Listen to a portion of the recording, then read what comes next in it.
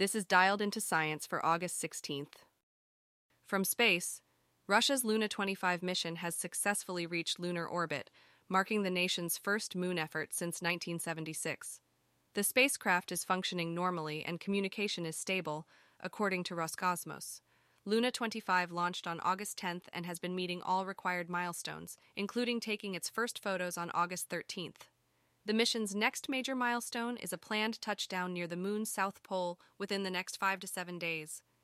Luna-25 aims to study the region for the next year, with a focus on hunting for water ice. India's Chandrayaan-3 probe is also planning a lunar landing in the same area. NASA aims to land humans near the South Pole in the late 2020s. This surge of interest in the lunar South Pole is driven by the potential for water ice resources. From CBS News, fresh look at DNA from Oetzi, the Iceman reveals he had roots in present-day Turkey. Oetzi, the famous glacier mummy discovered in the Italian Alps, has been the subject of a new study published in the journal Cell Genomics. Scientists discovered that Oetzi was primarily descended from farmers in Turkey.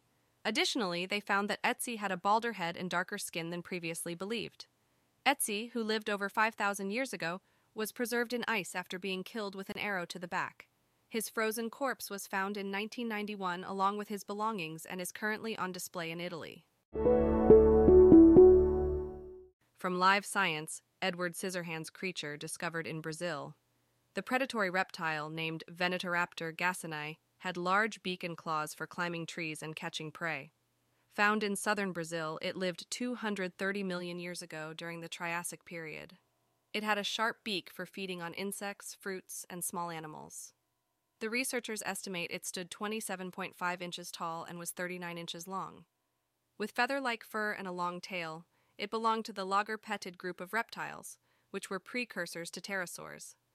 The discovery suggests that Lagerpetids were as diverse as pterosaurs and more diverse than dinosaurs. From Florida today, SpaceX is set to launch a Falcon 9 rocket with Starlink internet satellites from Florida's Cape Canaveral Space Force Station. The mission is scheduled for liftoff at 8:14 p.m. EDT on Wednesday, August 16th, with a 4-hour launch window. The weather conditions at the start of the window are currently 20% favorable, increasing to 65% by the end. This will be the Space Coast's 42nd launch this year. The 230-foot Falcon 9 rocket will follow a southeasterly trajectory. After liftoff, the 130-foot first stage booster will attempt a drone ship landing. From the Weather Channel. Wednesday, August 16th. India's Chandrayaan-3 lunar spacecraft is on track for its anticipated landing. The spacecraft has successfully completed its final lunar-bound maneuver, achieving the intended 153 km x 163 km orbit around the Moon. The Indian Space Research Organization, ISRO, is now preparing for the separation of the lander and propulsion modules. Vikram, carrying the rover Pragyan, will begin its separate lunar voyage from the propulsion module on Thursday, August 17th.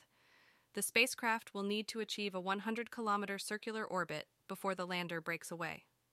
Vikram is set to attempt a soft landing on the Moon's south pole on August 23rd at 5:47 p.m. IST. After touchdown, the rover will conduct experiments for 1 lunar day. The ISRO has implemented design improvements to ensure a successful landing this time around, even in the event of technical glitches. Source: IONS and TOI. Dialed In is written and read by artificial intelligence. You can find out more at dialedin.today. Soon, we'll have CTA to provide feedback at dialedin.today/feedback and ask for new topics at dialedin.today/topics. Those don't exist yet, though.